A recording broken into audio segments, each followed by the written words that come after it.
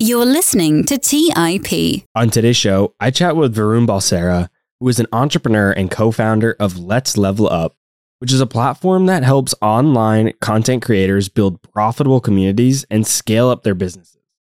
During this episode, Varun and I chat all about the growing creator economy, as the market for online creators has grown immensely over the last couple of years, with more and more people interested in sharing their knowledge online. But a lot of people are having difficulties learning how to monetize it and succeeding in turning their passion into a business. Today, Varun gives us a masterclass on how to do all of this. He discusses everything from how to decide what your passion is and what your content should be based on the different ways that creators can monetize their knowledge through content creation, how to stand out from other creators, especially if you're going into a saturated field. He also talks about how to market and sell content online if you don't have a big social media following, the different sales funnels creators can use to market their content, as well as how to use things like ChatGPT to your advantage in content creation and marketing, and so much more. If you're someone who's interested in turning your passion into an online business, but you aren't sure where to begin or how you would even go about monetizing it, Varun covers all of this and more in today's conversation. And he gives us a great blueprint of where to start and the most important factors that make online creators successful. So without further delay, I really hope you enjoyed today's episode with Varun Balsara. You're listening to Millennial Investing by the Investors Podcast Network, where your host, Robert Leonard, interviews successful entrepreneurs, business leaders, and investors to help educate and inspire the millennial generation.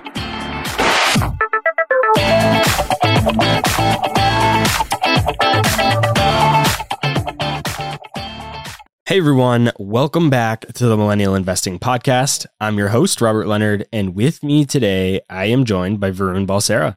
Varun, welcome to the show. Lovely to be here. Thanks for having me.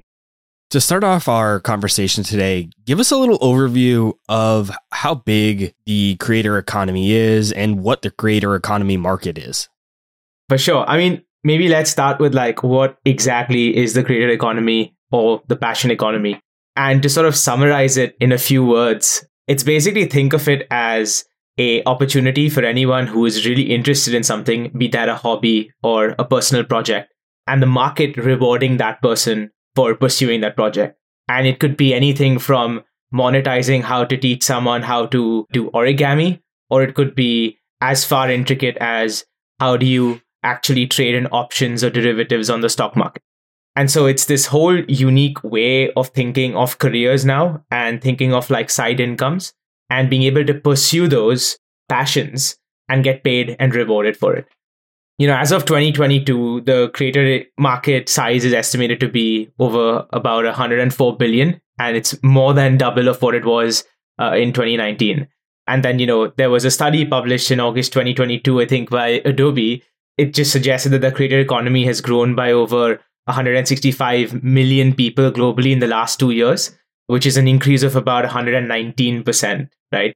It is a very, very, very growing economy, and it's a very exciting space to be. Lots of activity happening in this space as well. How does somebody, let's say maybe they have a passion or something they think they would want to do online, but they just don't know where to begin? How should they get started? Where should they get started? I think it's just important to sort of set the context for what I think would be a perfect definition for a creator. I think it's anybody who has the ability to share what they know in a very succinct way, whether that can be through a course, whether that can be through an outcome, which is probably a tangible good or an art piece, or it could be a book, anything that you can convert as something that you're passionate about, and then you can convert that into something that's monetizable and there's an exchange of value. You probably are a creator. And the monetization part we'll come to later, but most creators start off with a specific passion and then they think about monetizing it later on. If we have to work backwards, where the best place to start is, I have this framework called the coach market fit, and you can remove the coach with course or expert. It's sort of a derivation of what we talk about in the startup world, which is product market fit, right? A product is said to have product market fit when the product is in alignment with the market that it serves. And so you usually start out as a creator or as an expert, just asking yourself, what are the things that you really, really love to do? whether that's podcasting, whether that is speaking and interviewing people, whether that's singing, dancing, teaching people how to do stocks or finance or property investing. It doesn't matter what it is. It's just about defining like what is it that gets you alive. And there can be a couple of things. But then on the other hand, if you want to be a little smart about it, you want to probably work backwards and say, well, is this specific thing that I'm creating also going to add some monetary value to my life? And most people want to have that side income, want to have that sort of side hustle, or maybe want to go completely into that side hustle at some point. So then you start thinking about, okay, so if this is what I'm passionate about, what is it that the market really wants to learn from me? Or what is that specific thing in the market that's missing that I can then provide? And so then you do a bunch of things. You do primary research, which is basically talking to your specific audience. So if people want to learn property investing from you, and if I have absolutely no experience in property investing, would people really want to learn from me? Probably not. So then I would sort of start asking people, what do they really want to know? What's their struggles? Where are they really not focusing their energies on? Where do they want to learn a specific outcome or a specific skill set? Or is there something that's lacking out there? Once I have that, then I start understanding what that coach market fit really looks like, or that course market fit or X market fit looks like. And that intersection between what I'm really passionate about and what the outcome or the market really wants to learn from me or that wants to buy from me, that's that specific intersection, which is going to basically get me my passion, but also monetize that passion really effectively. And that's, I think, is that sweet spot. So where do you start? It's a very simple thing. You pull out a piece of paper, you say what you're passionate about. You then ask yourself, what are the different things that people have asked me to probably speak on, guest lecture on, podcast about? Go talk to those people, ask them what they're probably struggling with, and then create a product that will then serve those people. And then the best form of validation, put it out there and see if they buy. If they do buy, you're probably onto something. What if someone doesn't have a large social media following? What if they don't have any social media presence really at all, but they have this idea and they want to put it out online? How can someone with no prior social media experience or following really get their idea out there to try and monetize everything you were just talking about? Yeah, I mean, so many different ways of doing it. And I think you might be really underestimating how many followers or rather overestimating how many followers you actually need to sell something online. We've worked with people, and we'll get into that in a little bit, of course, but we've worked with people and seen people succeeding with just a few hundred or a few thousand followers. It's not like you have to be in the millions to actually sell something. And if you have absolutely no idea where to start, I think a great place to actually ask yourself where you want to begin is to understand where your audience is hanging out. So for example, if I'm someone who is targeting professionals, the best place to actually start hanging out is on LinkedIn, right? You probably want to start creating some kind of content that shows that, okay, this person actually exists. This person is really sort of knows what they're talking about. And I don't mean you post every day, but you can post every other day. And the best strategy is actually standing on the shoulders of giants. So the best thing that I like to do is, when someone comes to me with that same thing saying, oh, Varun, I have no idea where to begin. I don't even have a large audience. I say, who are your top 3 influencers in your field and where do they hang out? Great. Now go and post value bombs on their social media posts. What this basically does is you're adding value to them. So you're getting recognized by that industry leader if they comment on you. But even if they don't comment on you, you still have eyeballs on that specific comment. So if you're posting something that you're truly passionate about, that you truly believe will add unique value, then people are bound to listen to you. And that's almost how you sort of shortcut your way into growing your audience. Same thing applies for a YouTube. Same thing applies for an Instagram with a few nuances. But you start with that community element. You start building those 3 to 4 to 5 maybe loyal fans that really, really want to support you. And chances are, if you've lived fairly long enough, what I mean by that is if you've gone to school, if you've had genuine social connections with people, your WhatsApp phone book, your Facebook, friend list is more than enough to start with. You can actually make thousands of dollars just by figuring out who you're selling to. And the chances are that the person that you're selling to is sitting right now in your phone book and you just don't know about it. And so reaching out and rekindling old connections, talking to people and being open about, hey, look, this is what I'm providing. This is the value I'm giving you. And then seeing whether people pay for that is just a great place to start. When it comes to social media, how often does someone need to be posting? Some people believe in quality over quantity. So you don't have to post that much, but it just has to be really high quality. Other people, maybe Gary Vee, would say something along the lines of quantity is quality or can be quality. So how do you think about this? So I think consistency over anything else really trumps it. Like there's no guarantee that you can be qualitative or like have quality posts every single time that you post. And on the flip side of it, if you just post stuff that's very generic or cliched and you don't have your own voice, no one's really going to listen to you. And so the balance is up to you how you want to strike it. But I would just say consistency. And when you don't have a big audience, the best place to actually start, two best places. One is actually in the DMs. Like a lot of the people that succeed in the creator space have a great following, but a lot of them also, what you don't probably know is that they actually sell a lot in the DMs. So coaches, experts, consultants that are doing 7 figures, 8 figures a year, what they do is they hire a lot of sales representatives that actually start messaging people online. And so the genuine connection that is built is actually in the DMs. That's number one. Number two, if you don't know what to post, just start by engaging with people in that specific industry.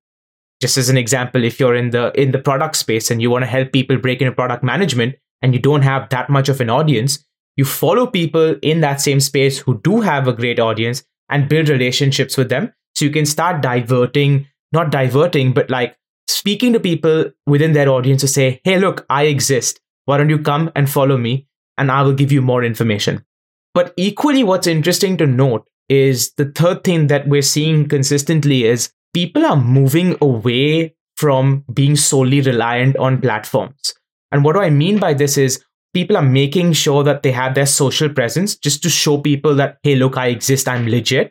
But where the actual value add comes in is through getting and building your own email list. And there are tons of studies that show that like a great solid marketing list actually leads to higher conversions when you're selling products.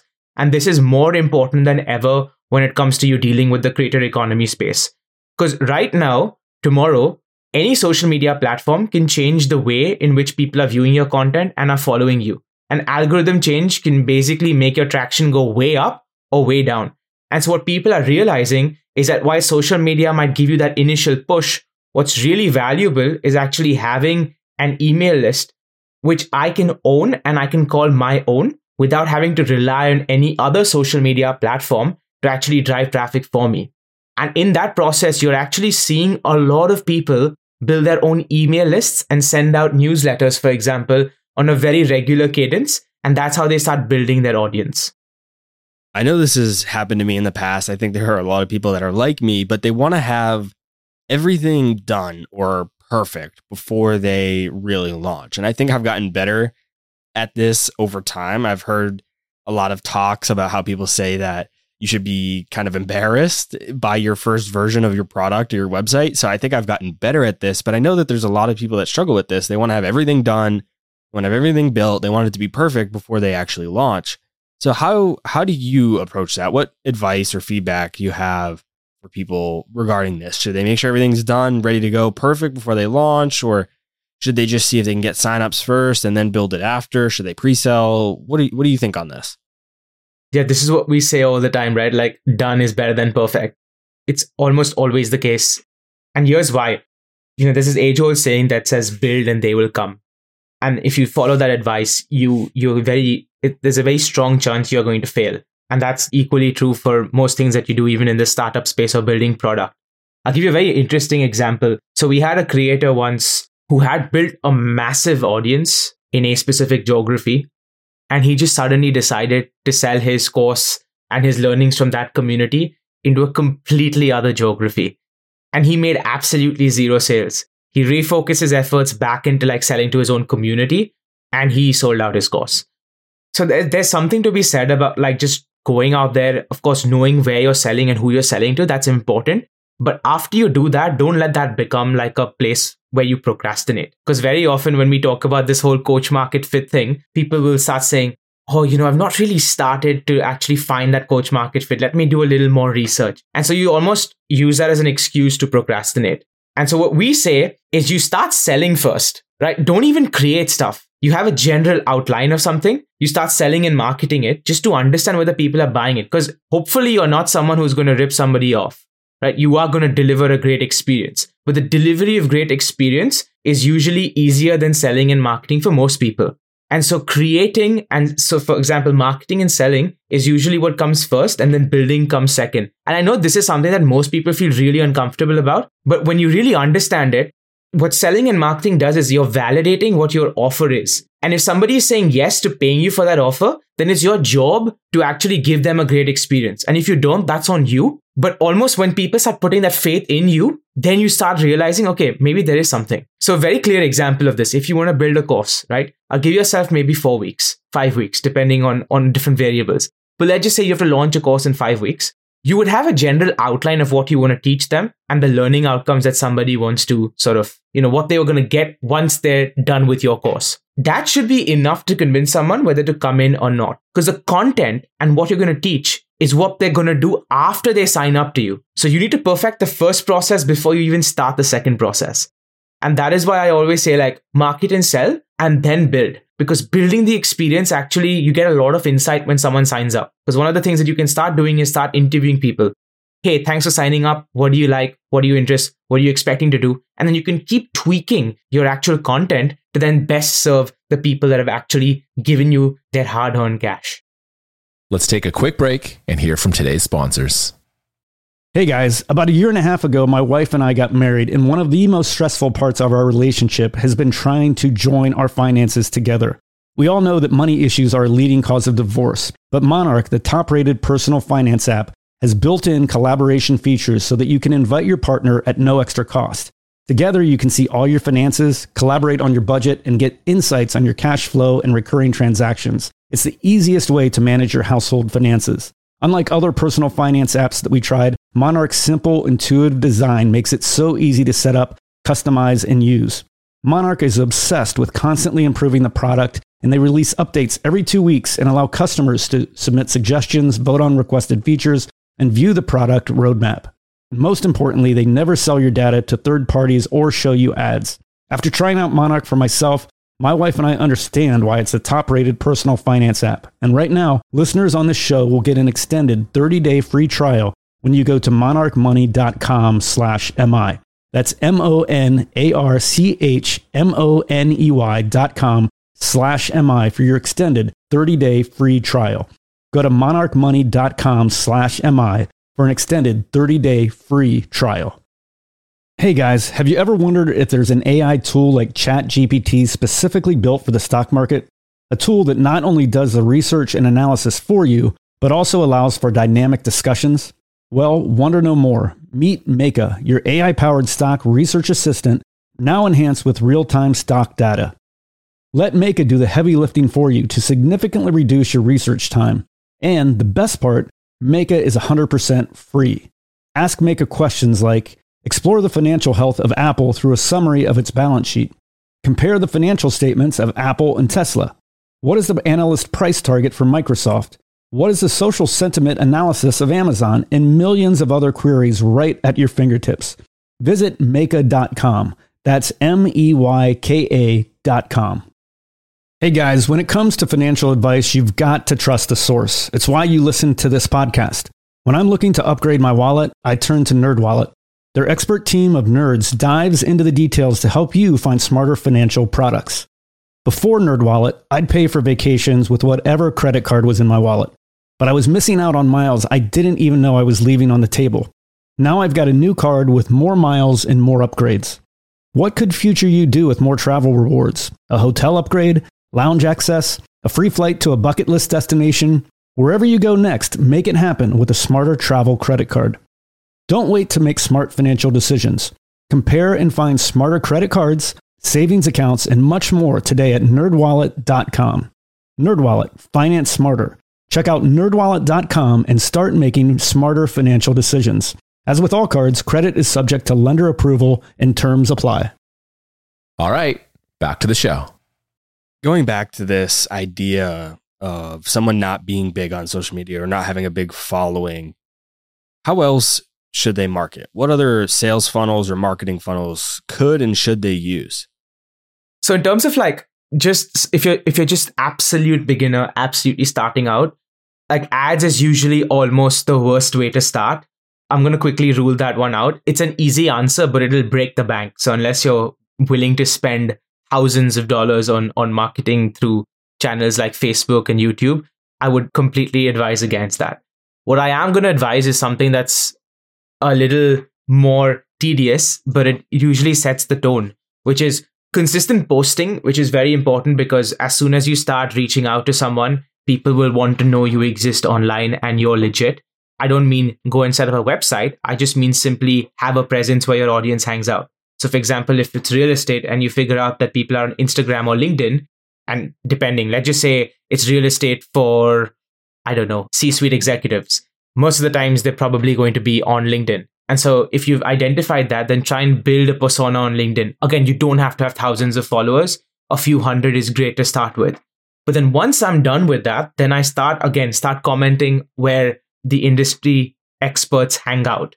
So start commenting on their posts and then start serving their posts. A lot of the times, the people that comment on posts are the ones that are super engaged with that specific topic. And so starting to build relationships within the ecosystem, within LinkedIn, for example, by shooting a DM and genuinely getting to know that person, build a relationship with them, build a rapport with them, and then say, hey, look, this is what I'm planning to do. Are you interested? That actually leads to so many more sales. And for the majority of our first year in business, that's actually how we sold what we're building today. And it's relationship, it's permission-based marketing, right? At the very outset of it. And so like that really is beneficial. Yes, it takes time. It's a volume game, but it does set you up for great success because you start building your audience over time like that. So it is a bit of working hard, but at the same time, it actually sets you up. Once that is done, then of course, there are different things that you can do, right? Then there are 3 major funnels that you can use. And just to sort of clarify what that means for your audience, a funnel is basically where people come in, they usually get something for free. And then it's almost like they're going through a journey with you to buy a specific product. Usually the end outcome of a funnel is a purchase. So typically what people do to get someone to sign up on their emails, for example, is to give them a freebie or a free resource. And then once that is done, there are emails that are triggered to say value-driven emails that you send out. And then there's a launch of a course. And then value-driven emails and then the launch of another product. That's sort of the usual way a lead magnet functions.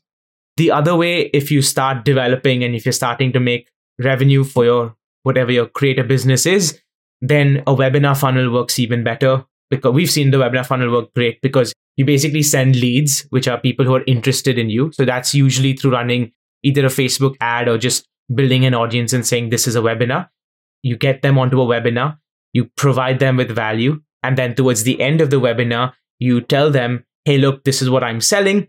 Would you be interested? And if you do a good job of it, most of the times people land up paying you on the spot, or they book a call and then you sort of sell them on the call, depending on, this works really well for like coaching and consulting services. And the final thing is you do the same thing as a webinar, but it's more like a pre-recorded webinar. We call that the VSL funnel, which is the video sales script, where people come in, they see what you have to offer. They then book a call with you. And then as soon as they book a call with you, they have this call. You explain to them what the product is, what the offer is, listen to what they have to say, and then provide your services or solution as a way to combat that problem that they have. And that usually leads to a sale. So these are the couple of methods that you can potentially try out. But again, I would always start with the messaging, because that is the most effective way to genuinely create those first 5 to 10 clients that genuinely become your true fans. Because guess what? If you do a great job with the first 5 or 10 people that sign up to whatever you're doing, they're going to be your most avid fans that will then shout about you and get you more customers. And so don't skip that part. And, many people get lazy with it, but the ones that actually succeed have done a really great job at having that genuine connection with people. How do you balance giving away content for free versus the content that you monetize? Should you be giving away everything for free? And if you do that, then how do you monetize? Like, let's say you have an online course. How do you balance what to give away for free and what to put in the course and behind a paywall? Is it just different packaging? How do you think about that? This is a lovely question. Just like we spoke about course market fit or like a coach market fit, there's also a content market fit.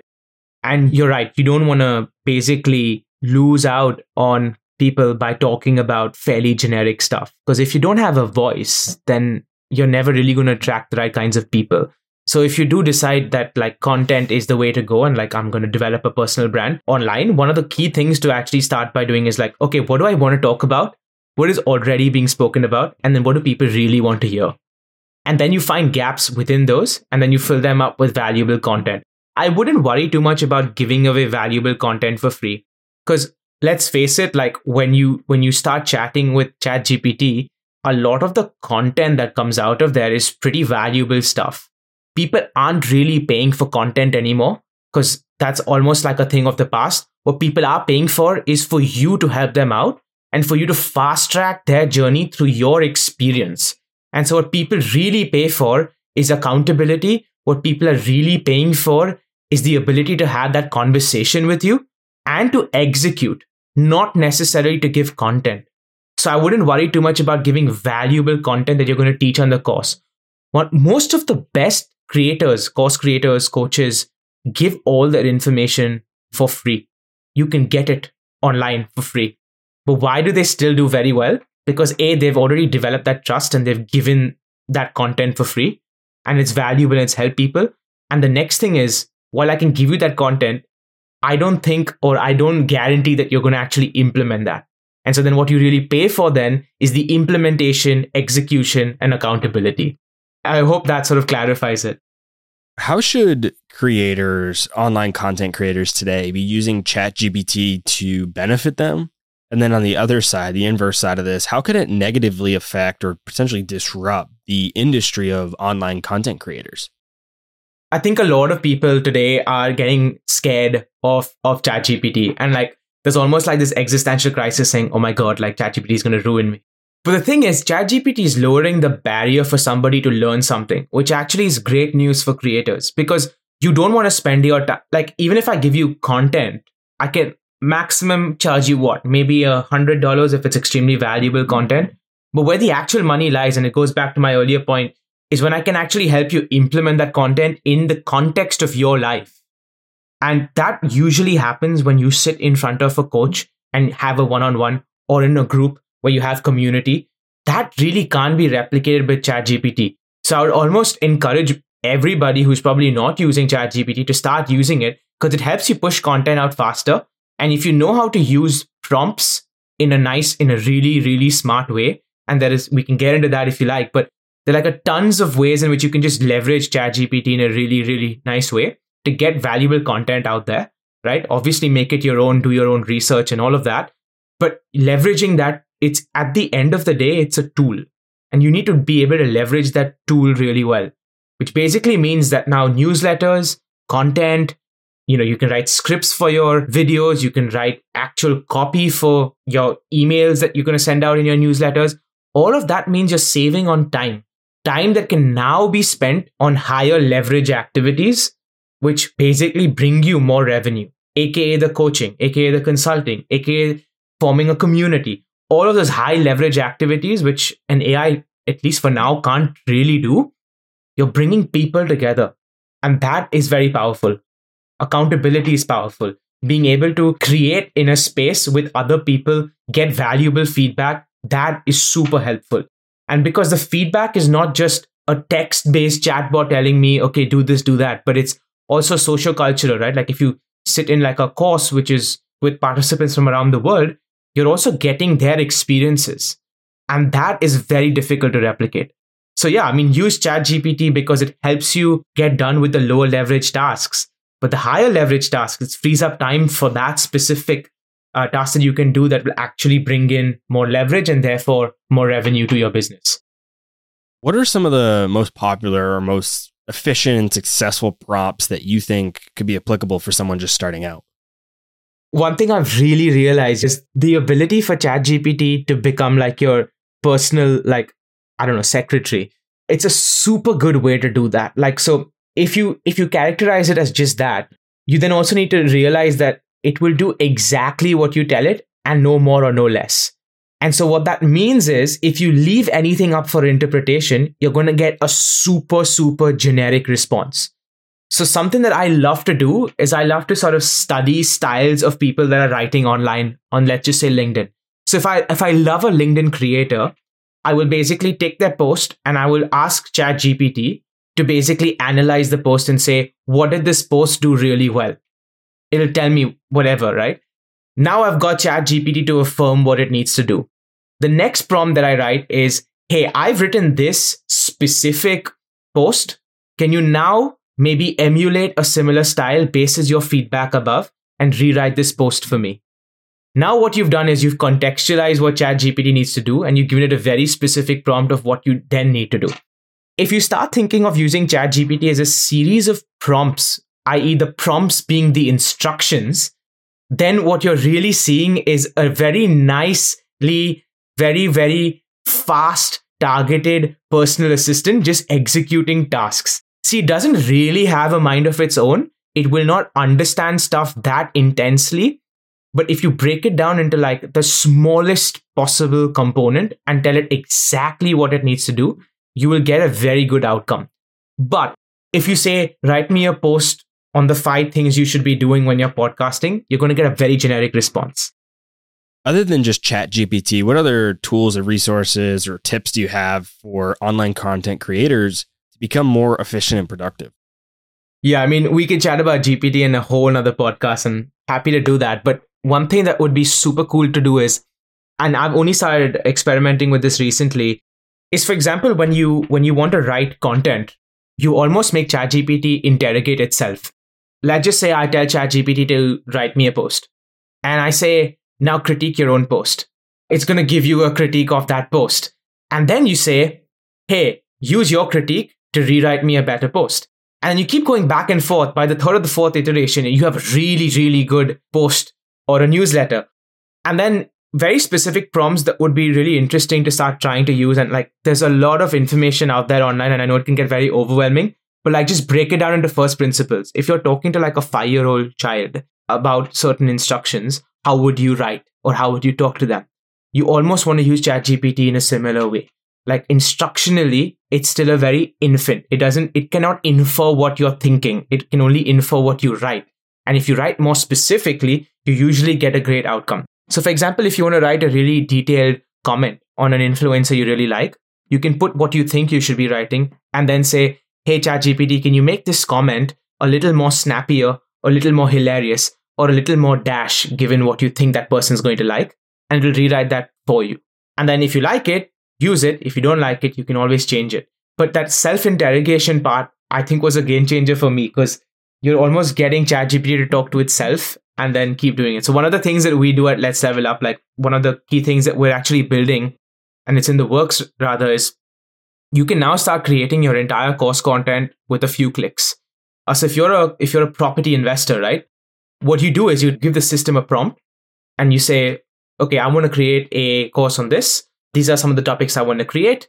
And then I hit enter and it will create an entire course outline with information within that course. And so what you're doing then is you're going into that course and just changing a few things that you don't think might be working or not. And so now what our system has done is it's fast-tracked the journey for a individual from I don't know what to do, which I call the cold start problem, to now, okay, I have something to work with. And that something to work with then can start becoming a lot more intricate and detailed. And so I guess the last way you can actually use ChatGPT, of course, if you're not using a tool like ours, is just starting with a prompt. So say, hey, I'm thinking of writing a post on X, Y, and Z. Can you maybe tell me what the structure of a blog on LinkedIn or a blog on Medium or a blog on Substack looks like? It'll give you the points. And then if you want to double click on a few points, you then go and ask ChatGPT, can you double click on it? And so by the end of it, you have all the information. ChatGPT has understood all the information. And then you're like, okay, so now can you write me an entire post? And so there you have it. Let's take a quick break and hear from today's sponsors. Do you guys ever feel overwhelmed with all that's going on in the markets and feel like you just can't keep up with the day-to-day news headlines? Today's show sponsor, Yahoo Finance, is my go-to solution to keeping up with today's top news and stay informed with what is happening globally. With Yahoo Finance, I'm able to see the biggest trends and biggest movers in the stock market, what is happening with interest rates, major geopolitical events, and much more. If it wasn't for Yahoo Finance, I would have no idea that Tesla is laying off 10% of their staff, or why iPhone shipments are down 9% year over year. Yahoo Finance also has a number of other cool features, including a tool that lets you link in all of your investment accounts, analyst ratings and independent research, as well as the ability to create customized charts. Yahoo Finance is one of my favorite tools I use in my investing toolkit, and it's what I use each morning to kick off my day and stay in the loop with what's happening in the markets. Join more than 90 million monthly users today and get comprehensive financial news and analysis at yahoofinance.com. The number one financial destination, yahoofinance.com. Hey guys, when it comes to financial advice, you've got to trust the source. It's why you listen to this podcast. When I'm looking to upgrade my wallet, I turn to NerdWallet. Their expert team of nerds dives into the details to help you find smarter financial products. Before NerdWallet, I'd pay for vacations with whatever credit card was in my wallet. But I was missing out on miles I didn't even know I was leaving on the table. Now I've got a new card with more miles and more upgrades. What could future you do with more travel rewards? A hotel upgrade, lounge access, a free flight to a bucket list destination? Wherever you go next, make it happen with a smarter travel credit card. Don't wait to make smart financial decisions. Compare and find smarter credit cards, savings accounts, and much more today at nerdwallet.com. NerdWallet, finance smarter. Check out nerdwallet.com and start making smarter financial decisions. As with all cards, credit is subject to lender approval and terms apply. Quick math. The less your business spends on operations, on multiple systems, on delivering your product or service, the more margin you have and the more money you keep. But with higher expenses on materials, employees, distribution, and borrowing, everything costs more. So to reduce costs and headaches, smart businesses are graduating to NetSuite by Oracle. NetSuite is the number one cloud financial system, bringing accounting, financial management, inventory, HR into one platform and one source of truth. With NetSuite, you reduce IT costs because NetSuite lives in the cloud with no hardware required, accessed from anywhere. You cut the cost of maintaining multiple systems because you've got one unified business management suite. You improve efficiency by bringing all your major business processes into one platform, slashing manual tasks and errors. Over 37,000 companies have already made the move. So do the math. See how you'll profit with NetSuite. Everything seems to be more expensive these days. I've noticed this at my own businesses that I've run. You'd be wise to find proven ways to cut costs and boost performance at the same time. By popular demand, NetSuite has extended its one-of-a-kind flexible financing program for a few more weeks. Head to netsuite.com/MI. netsuite.com/MI. That's netsuite.com/MI. All right, back to the show. You mentioned earlier in our conversation that consistency is such an important factor. How long do you think someone needs to be consistent, or what's a reasonable timeline you think for someone just starting out to build a community and then, most importantly, really get their first sale, their first dollar in their online content creation business? This is an interesting question because there's no right answer. And usually it's the various ways in which you can take this. And I say that because let's just say you're a 50 plus author who's done really well for themselves, but does not use LinkedIn very often or Twitter, and now wants to get into, you're fairly elderly. And so you don't have that kind of knowledge of how to use social media. But the fact is, you're a very successful individual, and there are a lot of people already following you because they've read their books.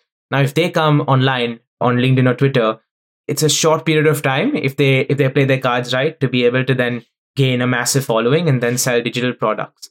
On the other hand, if you're relatively younger and you have nothing to show behind your name, as in like societal standards show behind your name, and you have nothing no career really backing you and stuff like that, it might become a little more difficult in terms of a time frame to actually then start selling. But even then, we're seeing 18-year-olds, 19-year-olds, 16-year-olds doing very well for themselves by selling digital products online. And I mean like educational products as well. It again depends on like how quickly you're able to figure out that creator market fit, which is like, who am I? Who's my audience? What's the best way to actually segment that audience and then narrow it down really specifically? And then can I start consistently building an audience around it or a community around it where people are actually following what I have to do? And can I build that meaningful connection with somebody or a few people to start off with? And so the faster you get to that point, the faster it will be but there are no overnight successes. People build audiences over time. Some people do it faster than others because they probably have a little more clarity and they've probably done a lot of groundwork without actually knowing about it. Quick example, if you are a struggling actor and you suddenly have a Netflix series, your Instagram account, if the Netflix series is great, is going to blow up. But you have put in a lot of effort to actually get to that point. You've done what it takes, right? And so very often in the content game, even in the creator game, you start seeing the creator really go slowly. And then there's something that they do.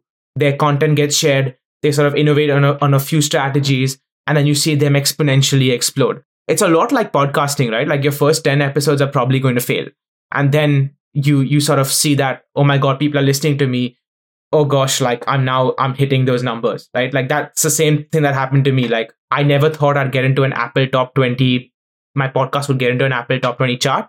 But then that consistency over time and like just having that love for the game, next thing you know, like you have a notification saying, hey, you're in the Apple top 20 charts. I'm like, so it's those small things that really, really, it's those small moments in time, those small steps that you take that if you zoom out over a period of time, you see so much growth.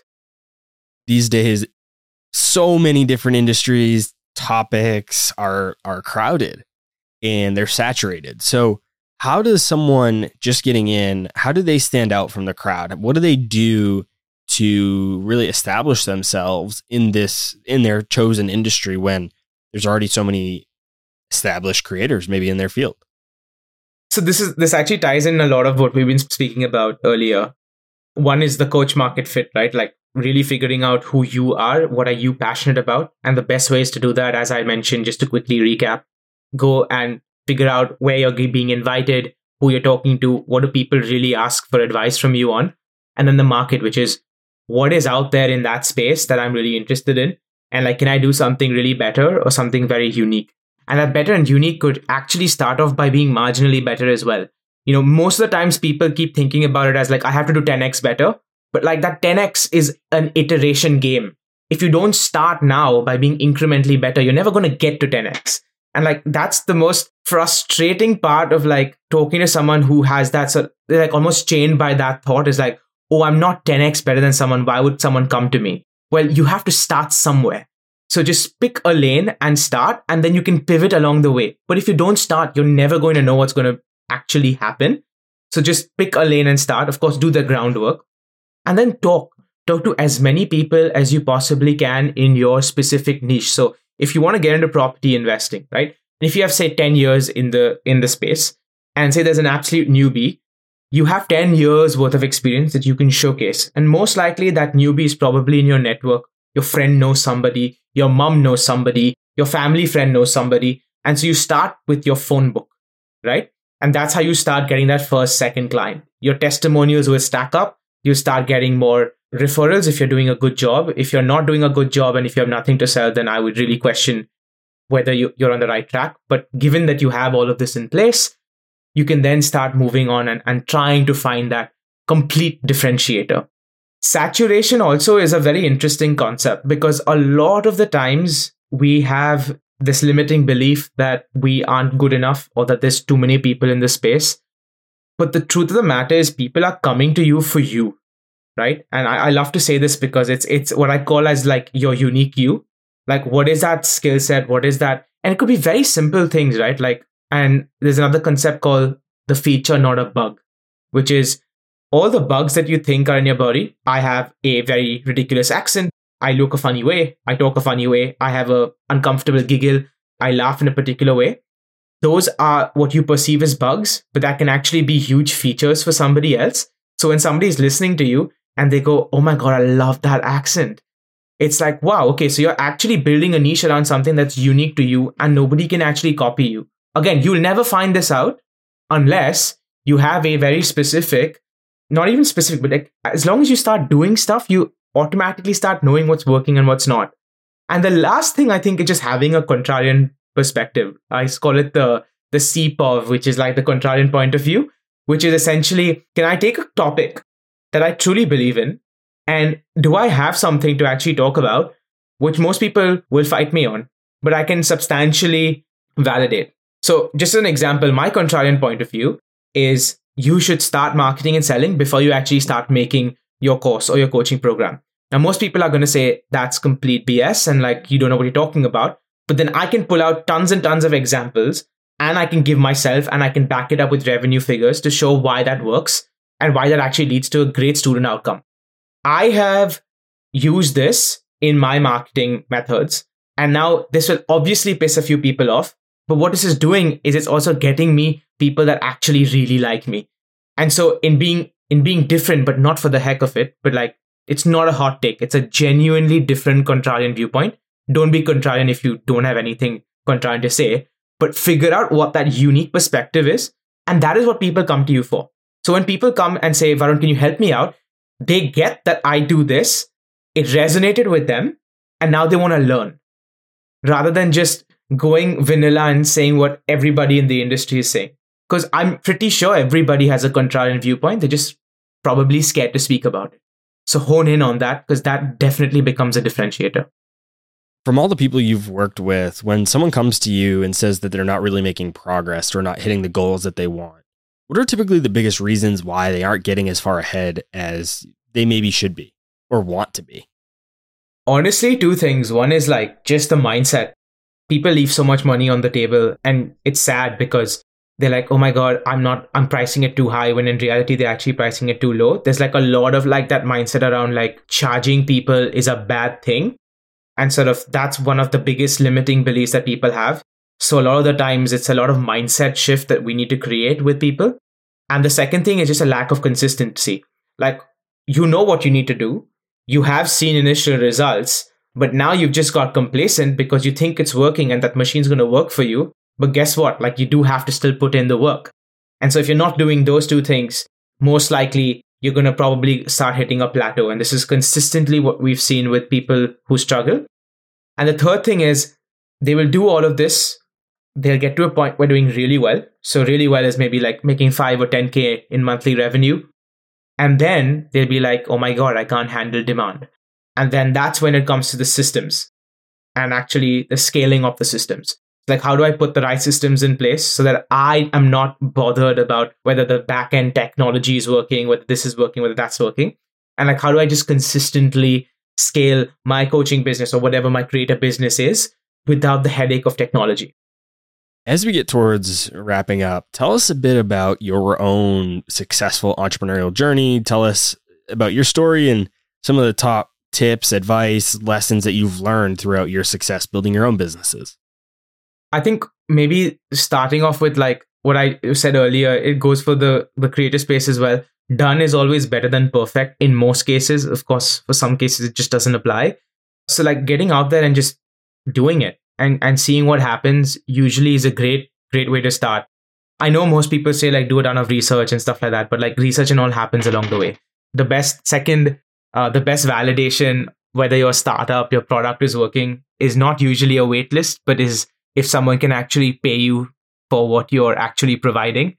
So if they can lend that hard-earned cash to you, that's usually a proven metric for, okay, well, you're probably onto something. I guess the third thing would probably be focusing a lot on the consumer and the customer more than all the noise that's out there. Like, you're going to get a ton of advice and that's great. You can say thank you to it, but you don't have to listen to everything that people say. Just focusing on like, is the customer benefiting? Am I adding a lot of value to my audience? And like just obsessing manically about that is usually when you build great businesses. And I think putting that customer first is a very cliched thing, but more often than not, you'll see most people don't do it. And that's why they sort of kind of struggle.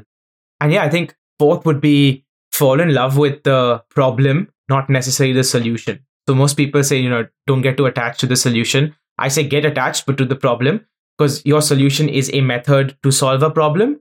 It usually may not be in the first instance that specific. So like be adaptable to like pivoting as it comes.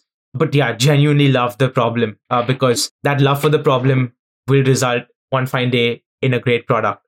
And if not, then that probably it's not a problem that you think is worth solving. And that's also okay.